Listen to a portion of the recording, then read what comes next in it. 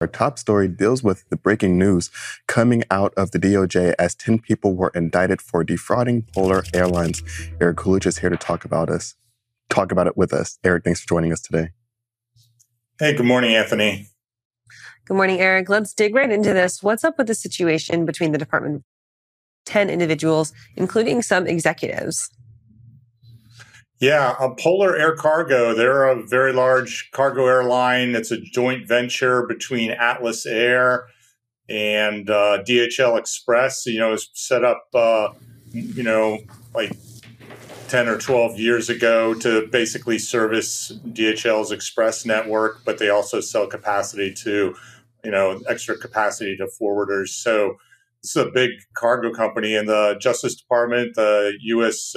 Attorney for the Southern District of New York, yesterday came down with indictments against 10 individuals. 4 of them were former senior executives of Polar Air, and the others are vendors or customers that allegedly there was a large kickback scheme underway for more than a decade to basically, pay off these executives to do favors for these companies. So we're talking ground handling agents, third-party sales agents to sell capacity, freight forwarders, trucking companies that all, provided services or used the company. And so allegedly these senior executives, got favorable contracts for these individuals and their companies, got cargo space at excellent rates, gave these companies breaks, and then they in turn got paid under the table. It's a percentage of the revenue the companies received, or a percentage of the charges or the per cubic kilo fees that were paid. So it was a pretty big scheme. The attorneys say that alleged that cost Polar Air Cargo about $52 million in total, losses. And Eric, did you mention that this has been going on for, I think, 10 years or so? Any insights to maybe think that this has been happening in other spaces within the market, or is this just potentially a one-off incident here? I have no way of knowing. I'm sure, there could be other areas of corruption in the industry, but I'm not aware of any. And Eric, how did this come? Sorry, go ahead. Yeah, no, go ahead. I think you were heading where I was going. Go ahead. I was going to ask how this situation came to light, because it's so deeply intertwined that you have to imagine it was maybe one person who came out and finally blew the whistle on this, or was this an investigation that had been going on for a while?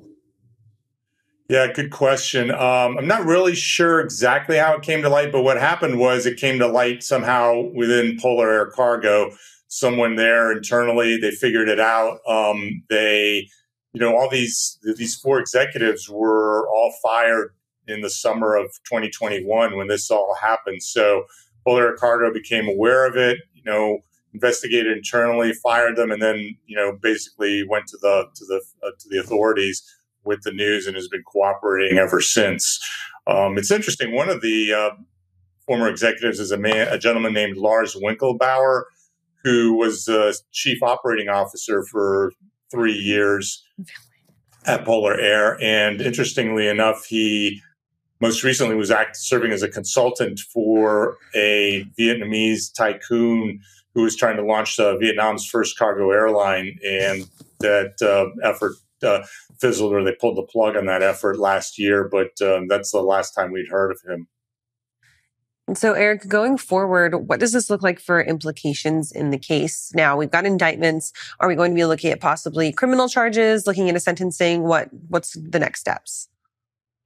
Yeah, to go through the whole criminal process, which can be lengthy, but these are serious charges. These are wire fraud charges. I think there were 3 counts against many of the individuals and 4 counts against others. I believe each count carries up to 20-year prison sentence. So who knows what the sentencing will be, but there could be substantial jail terms if these individuals are found guilty.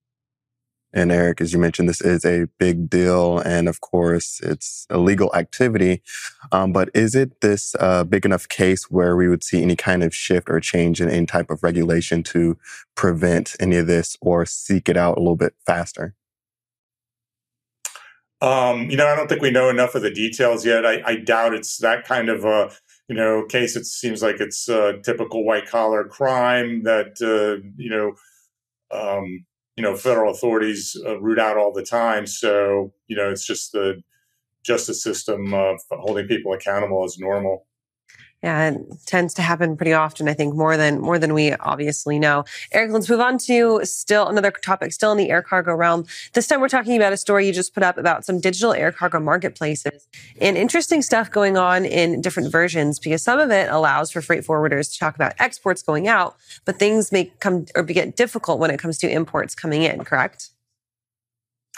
Yeah, these digital freight marketplaces for air cargo have been around for quite a few years. The three big ones are FreightWaves and their, subsidiary Web Cargo. And then you've got Cargo AI and Cargo.one.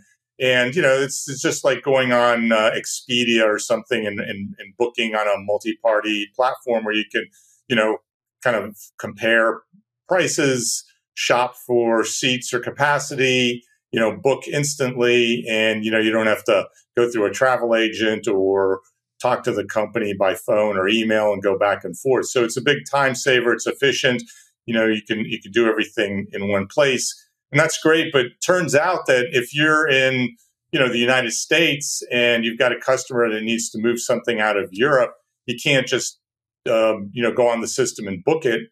There's a lot of kind of regulatory and financial reasons, that you basically, and then also just implementation of the shipment reasons that you need a partner or somebody, a freight forwarder in, let's say, Germany or France to actually, book that shipment and execute it. So, in some ways, so there's, only half of the, that efficiency or facilitation is really there. Basically, you still have to go through this email back and forth through time zones to execute these things. So Cargo.one's come up with a new feature where now those forwarders or those partners overseas, they can load up their rates and their, that they get from the airlines, plus all their markups and other fees for services, and put that in the system. And then, over here in the United States, I can go in and book it in theory overnight, by delegating them. So that's kind of a new feature. Freightos also just announced that they